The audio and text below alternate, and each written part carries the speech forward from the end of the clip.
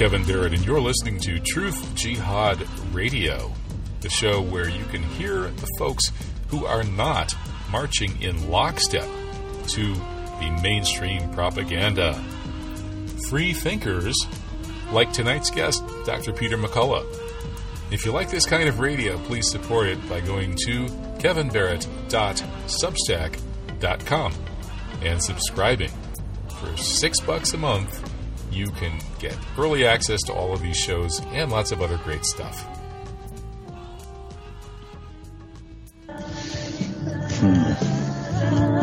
Highest moment in the last 8 years. Well, I think the most important, the most compelling was 9/11 itself.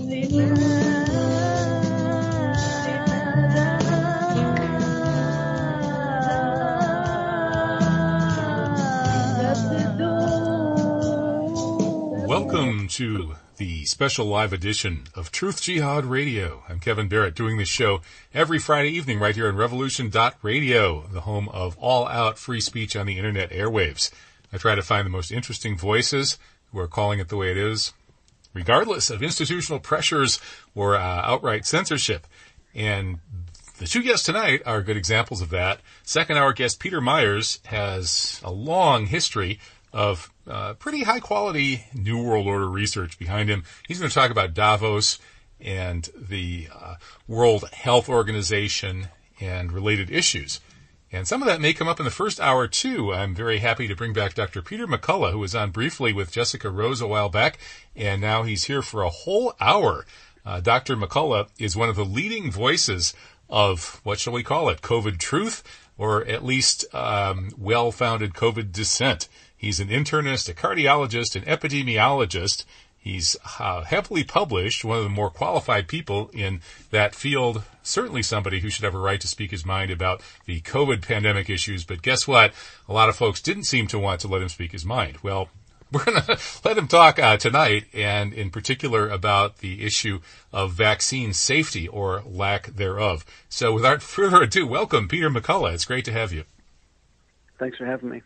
All right. So, where to start? I guess we could go to your December appearance on the roundtable with Senator Ron Johnson, who, by the way, I actually campaigned for here in Wisconsin because of his work on the same issues that you're working on. And you called for the COVID vaccines to be withdrawn from the market. So maybe you can talk about why you made that recommendation.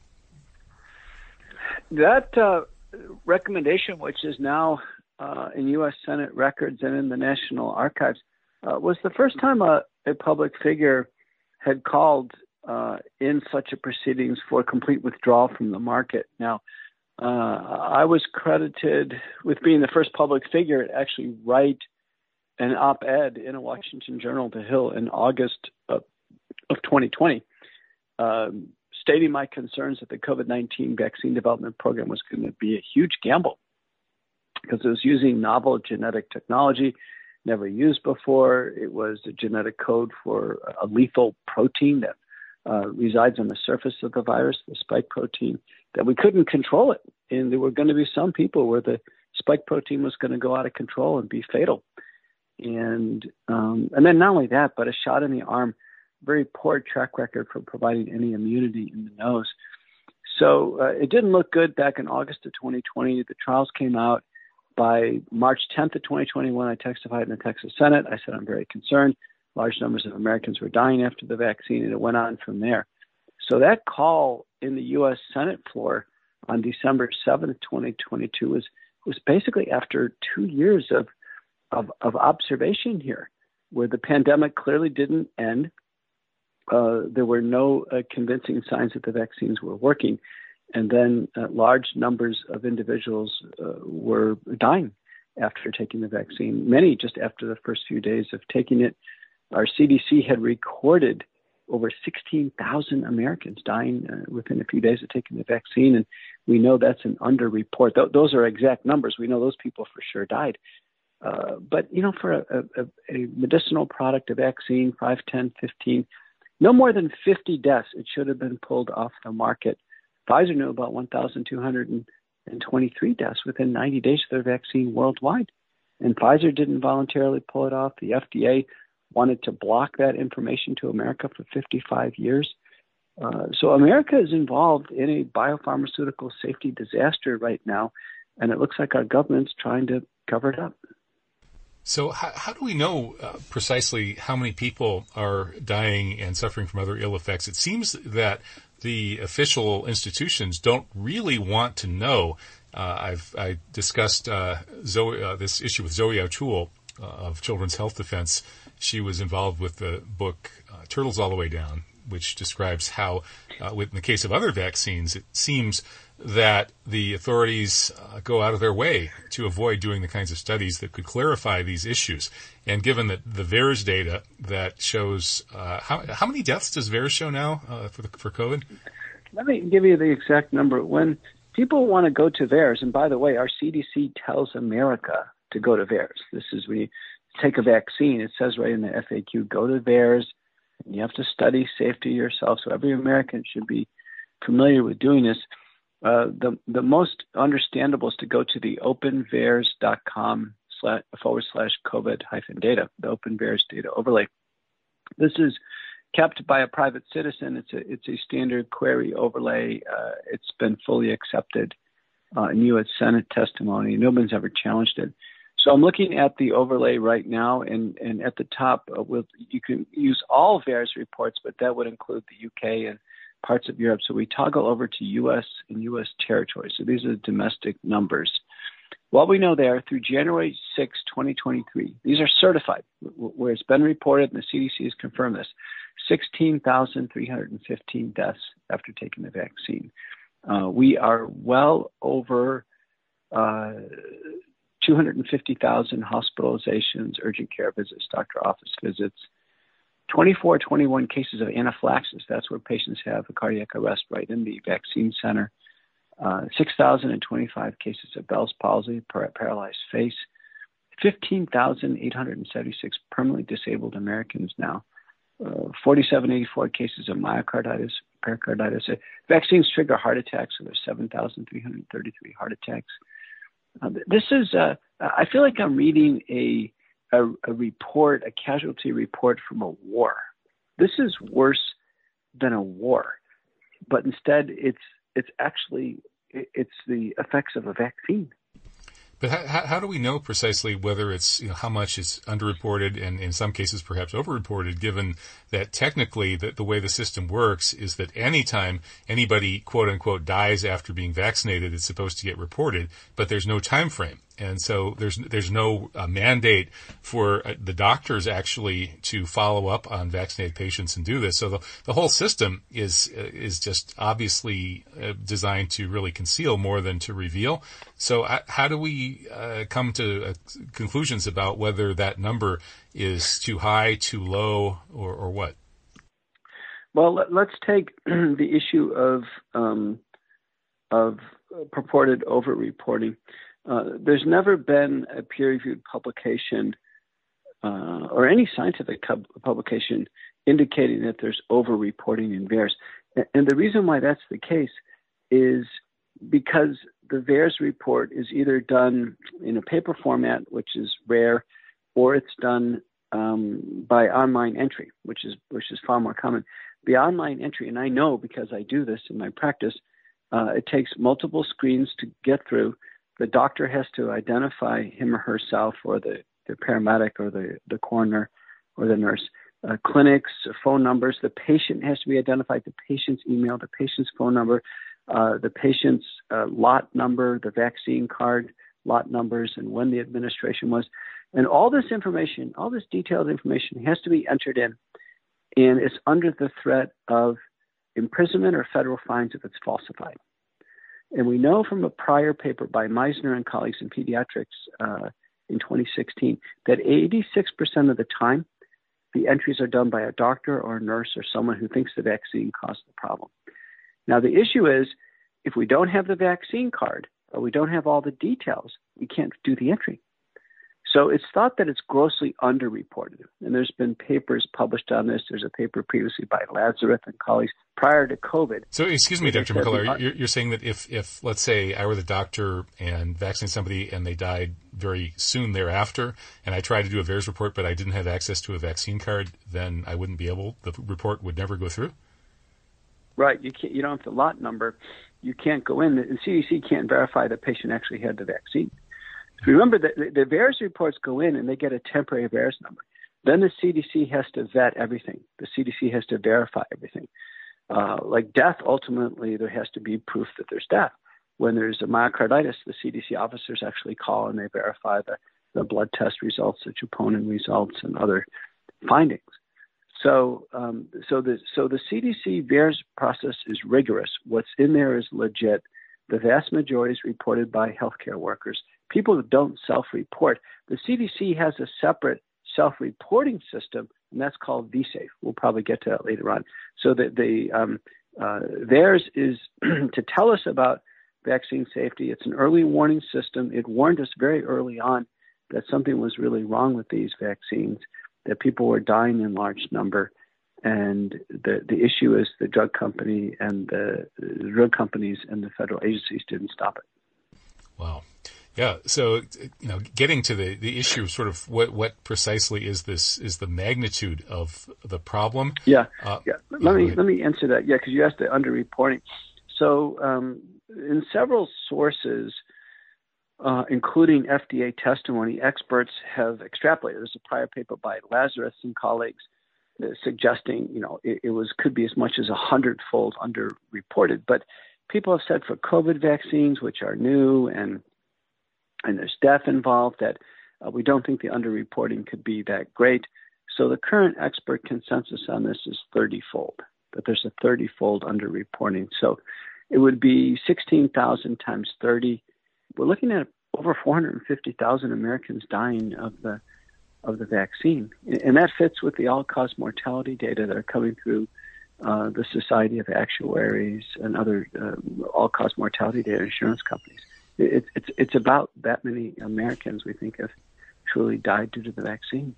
Yeah, okay, and that's a good time to segue to the issue that I emailed you about, which is that analysis of mortality data by Ron Unz, where he questions the link between the vaccines and the excess mortality based on, in the U.S., the excess starts in 2020, not 2021. And then in several European countries, many of the mRNA vaccinated European countries, we don't really see any excess mortality. In fact, we see since 2020, actually, there's too little mortality, especially in the working age populations. So looking at this broad array of mortality data, Ron Unz has come to the conclusion that there can't really have been these large numbers of vaccine-triggered deaths that many people believe happened. So what was your response to those articles by Ron? Well, let's just take the U.S. data first. So right now in the United States, all U.S. life insurance companies are in 2021 and 2022 are showing an increase in claims. So loved ones have died and the family members are submitting claims for life insurance payouts and the companies are paying out. And so the Society of Actuaries issues a report every year. And the Society of Actuaries is clearly showing an uptick. So from 2019 to 2020, there was a rise. And in fact, they know which deaths are coded due to COVID respiratory illness. And then from 2021 and 2022, it goes up even higher. In fact, there's an entire book published on this by Edward Dowd, which is a very comprehensive resource. In Europe, one of the better sources of data is a German health insurance company, which is a private health insurance company, but has a lot of covered lives in Germany, and they have death. And the disturbing thing is, just like the U.S. data, they show an increase in death with the introduction of the vaccines, but it's death due to unknown cause. And I think this is really important. Prior to COVID-19 pandemic, deaths in general fell into 40% were due to cancer, 40% due to heart disease, and 20% due to other causes. But the cause of death is almost always known. This is very important. So it's heart disease. They've had prior bypass surgery or stents or heart failure, and we know about it. Cancer, the cancer is diagnosed and patients progress and they die of cancer. It's always known. Now, the unknown category, the other causes is motor vehicle accidents, suicides. But still, the point is there's very few unexplained deaths. Now we're seeing just a tidal wave of unexplained deaths. People are previously healthy, and then they're dying. So there we have to look to autopsies. And there's 2 autopsy studies, one by Schwab and colleagues from Heidelberg, Germany, one by Chavez from Colombia, looking at people who've taken the vaccine and they die. And just asking the question, did they die of the vaccine? And both studies agree. The numbers between 70 and 80% that, in fact, are dying of a vaccine-related problem, a blood clot, heart damage. I mean, our FDA agrees that the vaccines cause these problems that the literature shows as fatal. They're heart, thromboembolic, and neurologic fatal side effects. So I think the chain of logic is there. People have attempted to argue against it, saying that, in large population data sets that the signal is washed out. I think the preponderance of evidence suggests we've got a real problem on our hands. Indeed. Yeah, I think all informed observers agree there's a problem. The question is sort of the magnitude of the problem. And, for instance, in the U.S., the vaccine death estimate would range probably from the thousands at the low end among the informed people to up to the 500,000 figure cited by people like Steve Kirsch at times. And trying to figure out, precisely what that number would likely be is difficult. The reason to figure out a number, the only reason to figure out a number is to figure out if we have a drug safety problem and pull the drug off the market. That number existed on June 22nd of 2021. And at that point in time, the number of deaths was 182.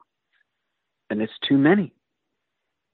Remember, the vaccine, one death is one death too many.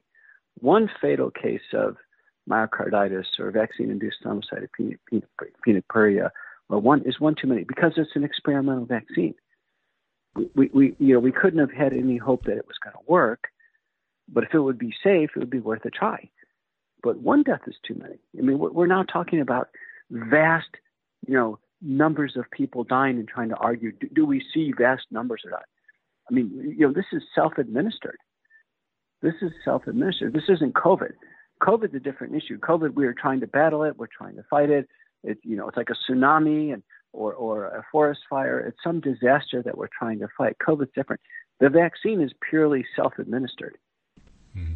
So how would you respond, though? The vaccine, what about those who would argue that in the higher age groups, the older folks who do face a bigger threat from COVID, that it's likely that the vaccines, which admittedly are killing some people, are saving far more people than they kill, and that maybe then if you're an old person or with comorbidities, you might be better off taking it than not taking it? The only way to make that claim would be to have a prospective double-blind randomized placebo-controlled trial show a reduction in death as a primary secondary endpoint. And there was large trials done with COVID-19 vaccines, and it didn't show any reductions in death, none. And the consent form doesn't indicate that it reduces death. And believe me, if the FDA thought the vaccines reduced death, boy, that'd be in the consent form in the benefits section. So any claim that the vaccines reduce death is wishful thinking, and the data don't support it. It's just the opposite. The vaccines cause death. They don't prevent any death with COVID. And not only that, but we'd never ask one of our senior citizens to walk to a vaccine center, go in there and take a risk at death with the injection in order to try to reduce death with the respiratory illness, which we can treat anyway. That proposition is just an unethical proposition to propose. Well, I think you're obviously right that there's a real problem with the way that treatments were suppressed in order to make it appear that since there's no treatment for COVID, we can roll out these experimental mRNA vaccines, which if it were admitted that there were, in fact, a treatment, they wouldn't be able to do that. And so that's an obvious and all too real scandal. No, I disagree with that. They remember the vaccines would have and have the indication to just prevent the illness. The drugs have the indication to treat the illness. So even before the vaccines came out, there was an EUA indication for remdesivir to treat the illness. There was an EUA indication for bamlanivimab to treat the illness. So having treatments is not mutually exclusive to vaccines. The two should be complementary. But vaccines, if rolled out, A, should be safe, B, should be limited to just those who would really need the vaccine. You pointed out, senior citizens, nursing home patients, people in congregate settings, not young people. When COVID-19 hit, there was nobody indicating that a 6-month-old baby would be a high-risk patient for COVID-19. But yet the vaccine program, in its very distorted way, ultimately extended down to 6-month-old babies. Now, everyone agrees something's wrong. Mm-hmm. And the implication, of course, was that by jabbing your 6-month-old baby, you're going to be saving grandma. However, it seems there was never any evidence that the vaccines significantly slowed transmission. And so this sort of imaginary supposition that they might slow transmission seems to have been what drove this attempt to vaccinate everybody all the way down to infants, which seems completely crazy, especially when we now are looking at evidence. Wouldn't you say it looks like these shots, if anything, may be causing more transmission rather than less by, certainly I've seen some data that suggests that and suggests that especially the more people they get, the more they get boosted, the more COVID they get. Well, again, go back to the consent form. People sign this consent form. The consent form does not say that the vaccines influence transmission at all. The consent form doesn't say if you take this vaccine that it's going to prevent the baby from giving the illness to grandma. It doesn't say that at all. But these consent forms are very important. They outline what people can expect, and the consent form says only past tense that the COVID-19 vaccines in the past have been shown to reduce the rates of COVID. And that was true in the fall of 2020 in the randomized trials. That's it. No reductions in hospitalization, death, no reduction in severity, no influence on transmission. And in the EU Parliament, one of the Pfizer executives was asked on this. And they said no. Of course, they never tested transmission. And then this false claim was propagated by so many people that our CDC director had to come out in 2021, in the summer of 2021, and tell America the vaccines don't stop transmission. She said that. And yet still employers, the military, all these different organizations push the vaccines as if they would stop transmission when our CDC director came out and correctly said they don't stop transmission. And can you clarify what that means? Because this has been a kind of a point of dispute between me and some folks I know, including a few people in the medical field. When you say they don't stop transmission, are you saying that they don't prevent 100% of transmission, or are you saying that they don't reduce transmission maybe 5% or something like that, which actually could, bring the row number down below the level where the disease can spread? In other words, could they slow transmission a little bit? That's the argument I've been having with people. No, it started the papers, and when I go on TV, and many people listening have seen me on almost all the TV stations. I think I've done more media interviews than Fauci or just basically anybody in the space. I always quote the first authors. You can look it up. So the first authors are Chow from Ho Chi Minh City, and then Acharian, Reimerisma, Accorsi. All of these studies showed that a fully vaccinated person gets the virus. The virus grows in the nasopharynx, and then they turn around and spread it to the next person readily, who's fully vaccinated. And then that fully vaccinated person spreads it to another fully vaccinated person. And so we knew this because there was a fully vaccinated naval vessel in the British Army. And everyone's fully vaccinated. And, of course, one person spreads it to everybody else, and it spreads through. There were fully vaccinated cruise boats, fully vaccinated weddings. I mean, this was so embarrassing for those who are promoting the vaccines. the vaccines basically just didn't work. So what I mean by that, it's not like things would be better if one is vaccinated or not vaccinated.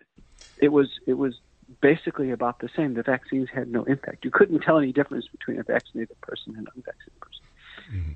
Yeah, that's what most of the evidence I saw seemed to indicate too. But theoretically, you could say that you could do an experiment where you sent out a cruise ship with 500 vaccinated people and 500 unvaccinated people, and then sort of measured how long it took them to catch COVID and stuff like that. But in any case, there's a couple of studies. There was one in New England Journal of Medicine from University of California at San Diego. So they looked at a health system population, and there was more spreading of COVID in the vaccinated healthcare workers than the unvaccinated healthcare workers. There's a recent one by Shrestha and colleagues in Cleveland Clinic, the same thing. The more shots they took, the more COVID they had in their population. So part of this is because the unvaccinated are typically unvaccinated for a reason. They're either younger, stronger, healthier. They've already had COVID. They can take care of themselves better. They're just in better shape. Wait a minute. That's the opposite of the healthy vaccinee syndrome that gets talked about. No. I mean, the unvaccinated in every analysis look very good. In the Office of National Statistics for the UK, the unvaccinated, even when they get COVID, they have much lower rates of hospitalization and death than the vaccinated. So part of this is confounding. Vaccines were really promoted in the elderly and those weaker and frail. Part of this is probably the biology. We have papers now, one by Wheatley in 2021, indicating the more vaccines that people take, the more the immune system is misdirected because the vaccines are outdated. The vaccines expose the body to extinct forms of the spike protein. So they're not relevant to what's going on today. The body is misdirected against an ancestral spike protein. And so when the next variant comes, the body is open for attack. Whereas in natural immunity, the body develops a library against, at least 15 different viral proteins and has full cellular and natural killer cell immunity. The vaccine immunity isn't providing any protection in the nose and the mouth. That's where the virus is acquired. It's actually a shot in the arm. Well, that antigenic original sin issue where the jab supposedly does, well, I guess it happens if you just catch the disease naturally too, but it looks like it might be worse with the vaccines, that the immune system generates antibodies to go after that original legacy spike protein, and it's always going to be biased towards that. It's never going to be as good at going after these new mutations, which might explain why it is that these studies are showing that the more jabs people have, the more COVID they catch. Yeah, you can look at it this way. If the vaccine worked, the pandemic should have been over with by now. I mean, the CDC says 83% of Americans took the vaccine. I mean, we shouldn't have had any COVID in 2022. None. I mean, it should have been over with. Instead, it was just the opposite. When the Omicron spike hit in December 10th, 2021, the CDC put out in the MMWR, they said 79% of patients with Omicron are fully vaccinated. So it's obvious the vaccines don't work when the vast majority of new cases are fully vaccinated. And they seem to, well, what do you make of the claims that you see from people like Alex Berenson, who cites studies seemingly showing that the vaccines actually do work in terms of preventing or reducing the chances of severe COVID, hospitalization, and presumably death, but that is a temporary effect. According to the stuff I've seen cited by Berenson,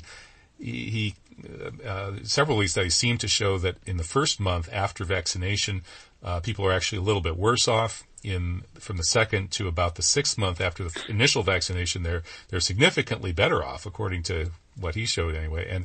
And then it quickly goes off the cliff, and pretty soon they're as bad as or worse than if they'd never been vaccinated. Then they get boosted and they get a couple months of benefit before it wears off even faster. And each booster wears off even faster and leaves them in worse shape than if they'd never been vaxxed at all. Does that sound correct? And if so, how does the fact, according to these studies showing about maybe 5 months of robust protection from the initial jab, do you agree that protection exists? And if not, what's wrong with those studies?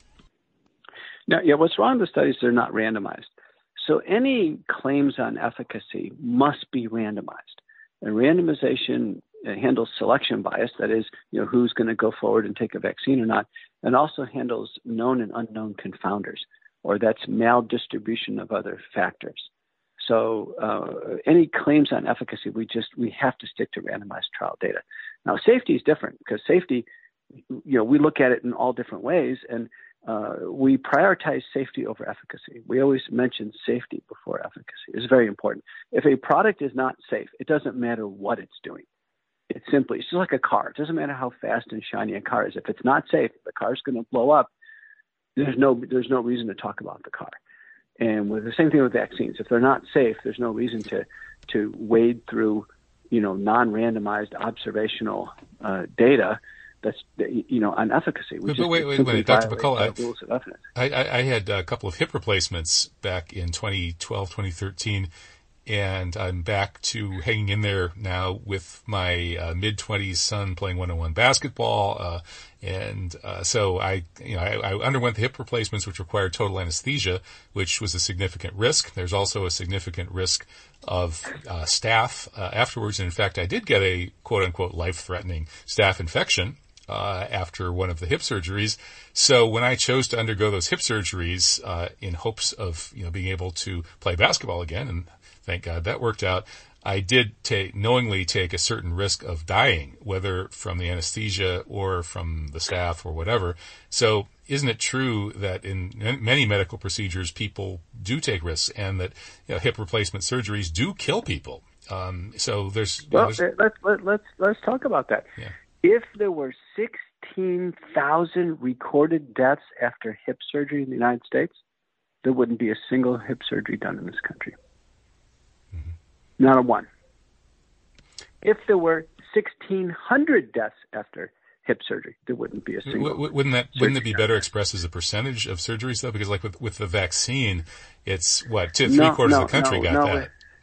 No. We use on safety data. We use crude data. It's very important, not percentages, crude data. And on safety, our tolerances for loss of human life are counted in, on one hand, in two hands, and 15 and 12 and 60. And, around that point, we always use crude data. We don't divide it because some things could be done in large numbers, and we would end up with large numbers of dead Americans as a safety side effect if we used a percentage. So safety is always handled in crude data. It's very important. But getting back to Berenson, not being a doctor, doesn't understand the importance of randomized trials for efficacy claims. So efficacy claims have to stay within the realm of randomized trials. The randomized trials showed with the original Wuhan strain that there was a reduction in new cases of COVID, no reductions in hospitalization and death. And the original randomized trials showed unacceptable safety. And this was published by Freeman and colleagues, which showed that even the original randomized trials, it wasn't worth it to try to reduce the risk of getting what's essentially a cold.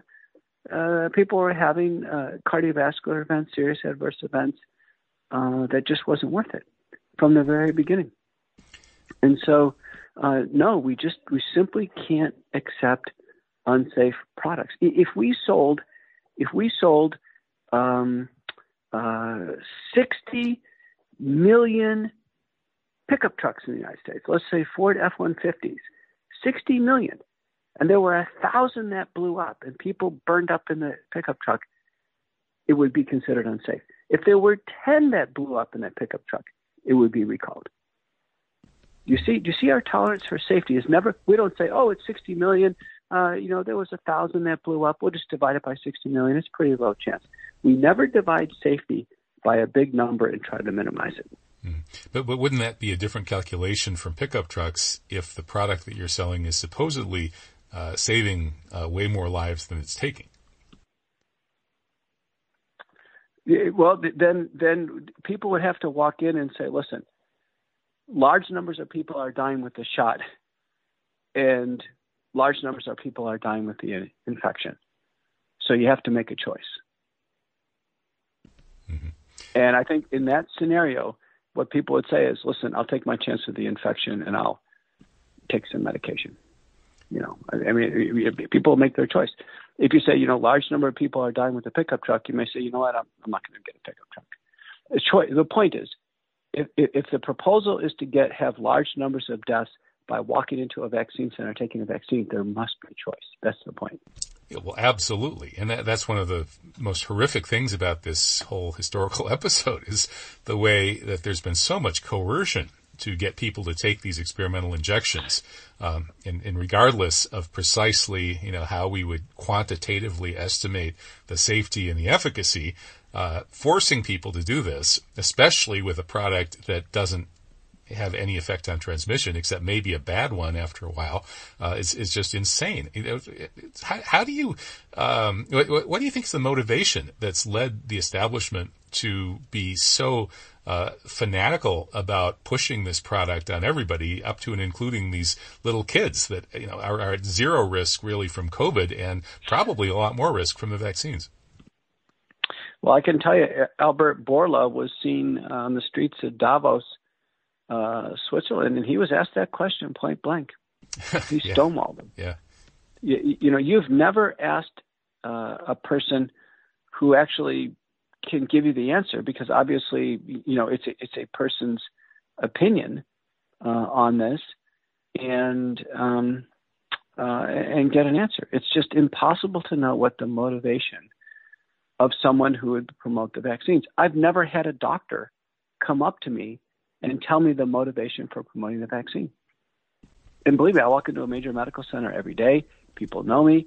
I'm widely available on email and cell phone and text. Not a single doctor. Yeah, it's very strange. It seems like a kind of a manufactured propaganda bubble that rode a wave of hysteria. I suppose, we could analyze the crowd dynamics of the hysterical crowd in various ways. But ultimately, I suspect that there may have been some orchestration behind it. And I'm going to throw out some speculation, which I don't necessarily expect you to accept or reject, but just to think about, is it strikes me as there's a likelihood that there's a strong military element to the entire COVID experience that we've just gone through. Will Jones of the Daily Skeptic has just picked up on the hypothesis that I was talking about, like probably in February of 2020, and then Ron Unz picked it up and ran with it and produced a really good book about it, which is, of course, the evidence, which I think is quite strong, that COVID emerged from a biological attack on China and Iran.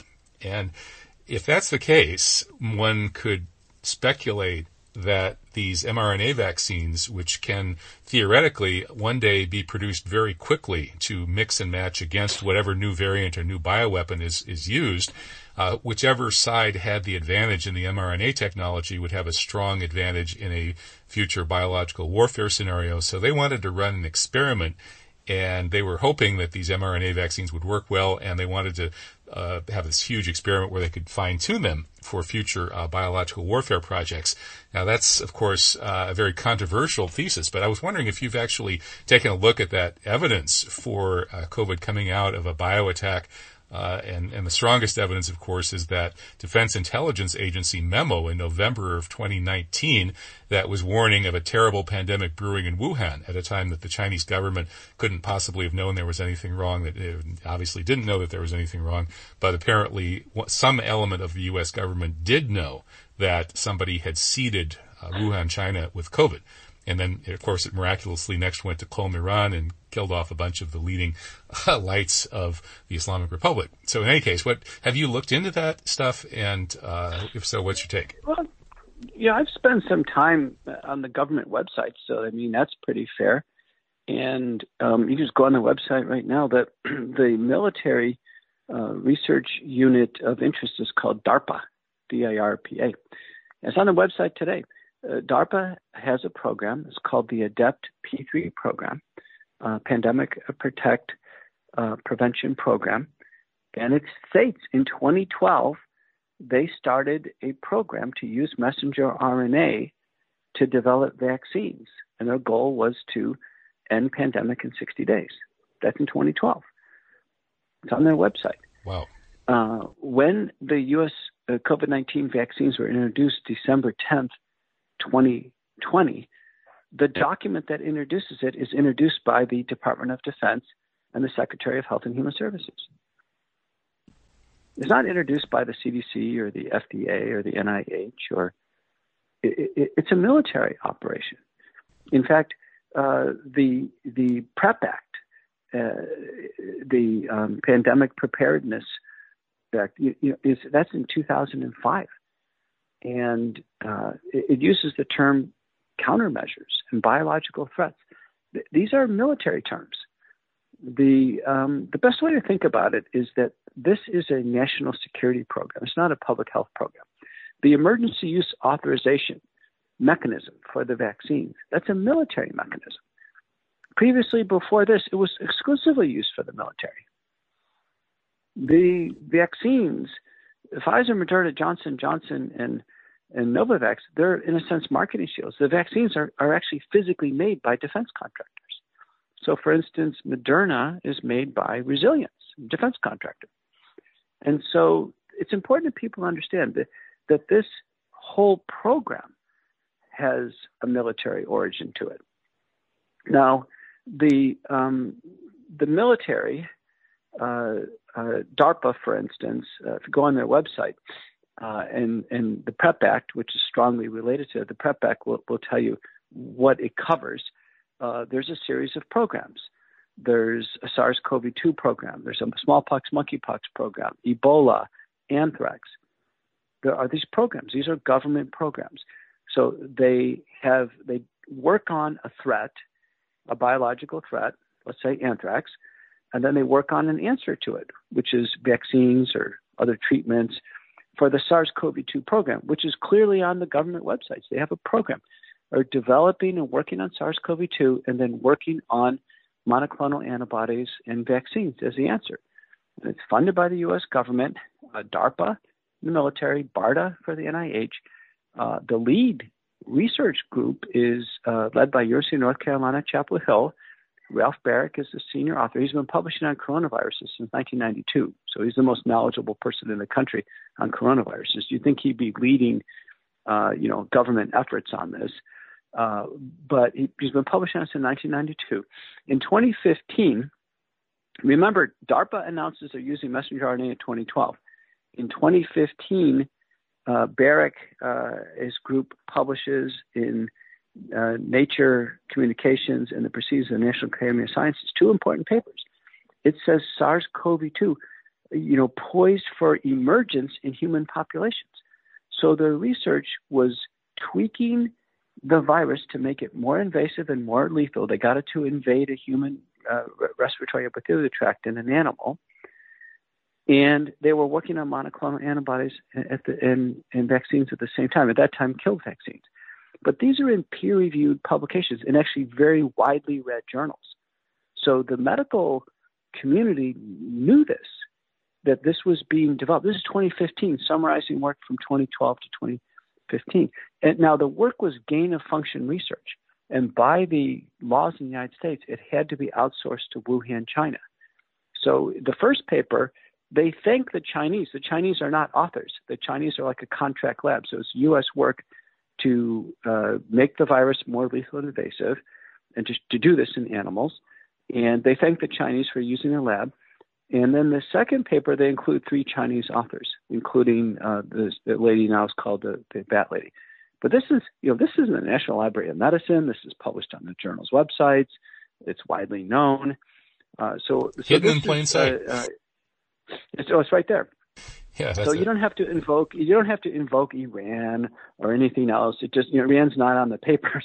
It's done. It's U.S. research done in the biosecurity level for annex to the Wuhan lab. Now, the BSL-4 annex to the Wuhan lab, that was built a few years earlier with a contract with a French company, BioMérieux. BioMérieux, it was commissioned by Jacques Chirac at the time to help the Chinese build the biosecurity lab. Now, the CEO of BioMérieux was billionaire Stéphane Bainzel. So Bainzel knew the Chinese lab well because he built it. So Bainzel in 2011 goes from BioMérieux to Moderna, and Moderna starts getting its first flows of money the next year from DARPA.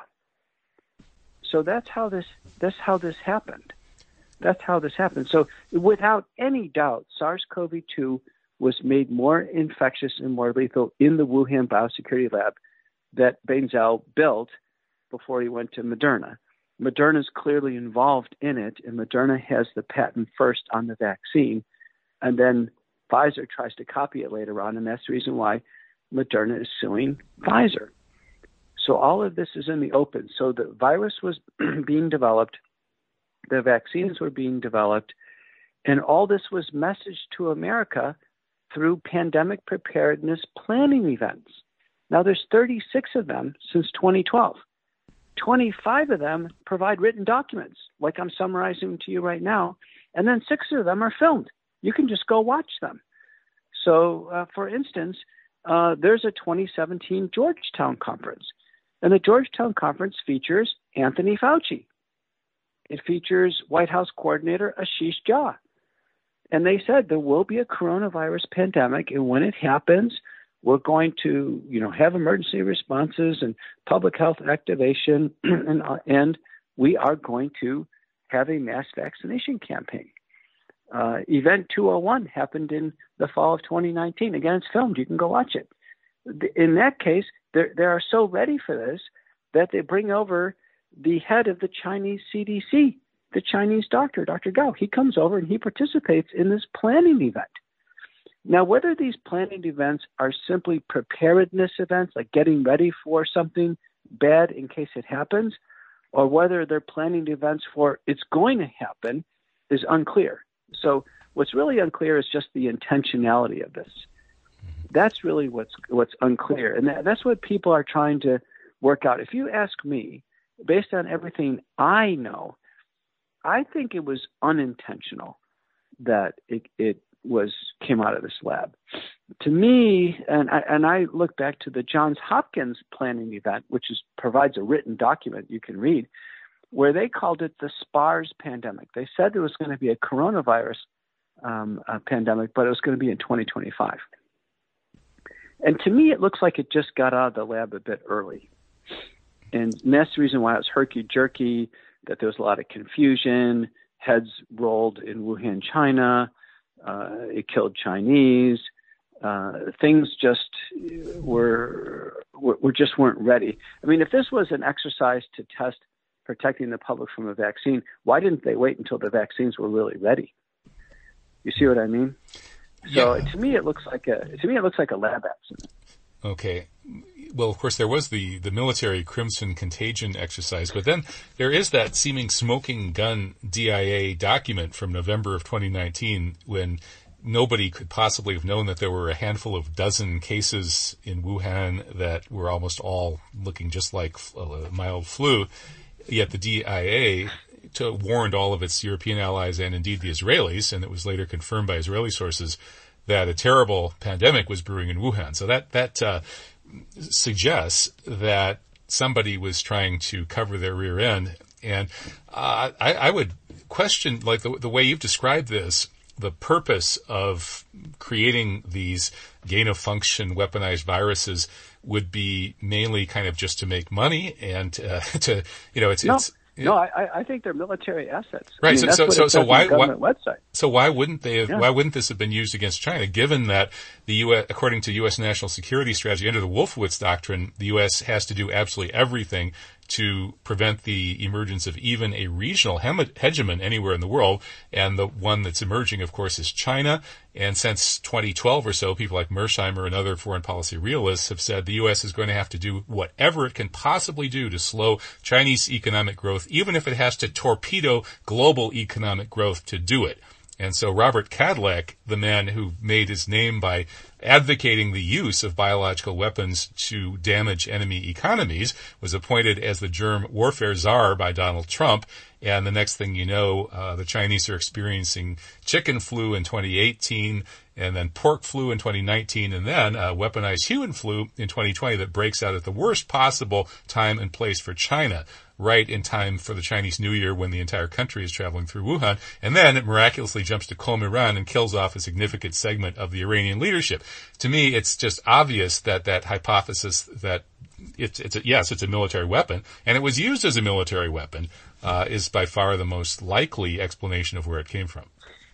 Well, if it was used as a military weapon, this has got to be the biggest military blunder of all time. Yeah. To wipe out as many Americans and Europeans. Yep. Yeah, no, I don't buy it. I think if it's a military weapon, to me, honestly, now we're talking about, villain thriller movies. It's released on a subway somewhere. Just read geopolitics realism. They've been saying, just read the geopolitics. Yeah, but it would. Yeah, but you wouldn't. You don't. It just wouldn't be Wuhan, China. It would be. It just. I don't. It just doesn't. That doesn't. That whole theory, I don't think. To me, doesn't hold water. To me, it looks like it's this uncoordinated, messy situation where. It could be just as bad as some, Ebola outbreak out of one of these labs, or just what Marburg, or whatever the PrEP Act on the U.S. government website lists all our portfolio of threats. Mm-hmm. This was one of Lyme many too, portfolio apparently. of threats. Yeah, Lyme apparently either escaped from a U.S. government lab or something like it. Yeah. So, but it's clear at this point in time, though, that our government does not have our best interests at hand. That's and sure. When people are being forced to take a vaccine and then they're dying afterwards, I don't think there can be anything worse. I mean, honestly, outside of just a direct attack, outside of a firing squad, what would be equivalent to that? Mm-hmm. Well, you know what I mean? Well, the gain of function plus the vaccine seems like a real 1-2 punch. It's true. The first wave of threat to the United States was SARS-CoV-2 in 2020, and now in 2021 and in 2022, we have not only the illness, but we have the vaccines. Let me just read to you. This is on the government website. This is for the PrEP Act, the PrEP Act declarations. This is what the U.S. has in terms of its portfolio of threats, meaning they have sufficiently thought about this, that they've developed it, and they actually have countermeasures. There's actually government countermeasures, just like these vaccines or other activities. They have smallpox, monkeypox, and other orthopoxes, Marburg virus and Marburg disease, Ebola, nerve agents and insecticides, Zika virus, pandemic influenza, anthrax, acute radiation syndrome, and botulinum toxin. We have actually official ones, and then obviously SARS-CoV-2. But we have these programs, and people need to understand if there was, there is a anthrax medical countermeasures amended January 1st, 2023. This is just a few weeks old. And our Secretary of Health and Human Services has issued in the Federal Register an update to this in the Public Health Service Act. And it starts to name exactly what's going to happen if we have an anthrax problem. So our government is working on this, and it's all available on the website. Yeah. The history of biological weapons and the U.S. involvement in it is really quite amazing. I don't know if you've seen Nicholson Baker's book, Baseless, but it sure looks like the U.S. has done relatively small, deniable germ warfare attacks quite a few times since Korea. And then there's Kenneth King's book, Germs Gone Wild, that describes how after the anthrax attacks after 9/11, which were, of course, an inside job, as our own government admits, that they increased the budget by something like 1,000% and built a bunch more level 4 labs. It's completely crazy. So maybe everybody should be able to agree that we need to get this biowar research under control. I mean, that should be the real lesson of COVID, shouldn't it? Well, that should be the end lesson. Right now, we have to save lives. The biggest threat to people's lives is the vaccine. I think there's a very important paper published in New England Journal of Medicine in October of 2022. And the first author is Chin, and it's from the U.S. prison system. It's very important, U.S. prison system. 59,000 prisoners, 17,000 staff. But one of the biggest studies, actually, in COVID that exist. All congregate settings, and they know every case. They know every single case of COVID. And what came out of the Chin study is that if someone's had COVID through the Delta outbreak, which was one of the bigger, longer outbreaks, and they got COVID a second time, which would be Omicron, there were 0 deaths, 0 hospitalizations, 0. It didn't matter if you had a vaccine or not. Unvaccinated did fine too, if they've had a prior infection. Now, the question is, who in the United States has had a prior infection? Harvard study recently, answer, 94% of Americans. 94% of Americans are completely covered on this. There is not going to be a risk if they get COVID a second time. So how do we focus on the vulnerable people? Well, I mean, the vulnerable people need our support. Again, it's a very easily treatable illness if they need treatment. But I get calls all day long from COVID patients. I'm not worried about people being hospitalized or dying at this point in time. No doctor is. We have patients in the hospital who are COVID positive, but they don't have adjudicated COVID. They're coming in for their hip surgery. And remember, someone who has COVID, they stay positive for months afterwards. That's not acute COVID. So we're actually in really good shape as a country. People are at restaurants and they're packed and flying on planes, and people are not worried about COVID. We don't have a public health emergency, national emergency. I wish the show were going on longer because there's more things I'd love to ask you, and the whole history of the long COVID. I have to go on TV. Oh man, yeah. Well, I appreciate all of the work you do. You're really out there putting yourself on the line and working so hard to get your perspective out there. So keep up the great work, Dr. Peter McCullough, and hope to talk to you again. Okay, thanks for your time. Yep. Bye-bye. Back in the next hour with Peter Myers. This is Truth Jihad Radio.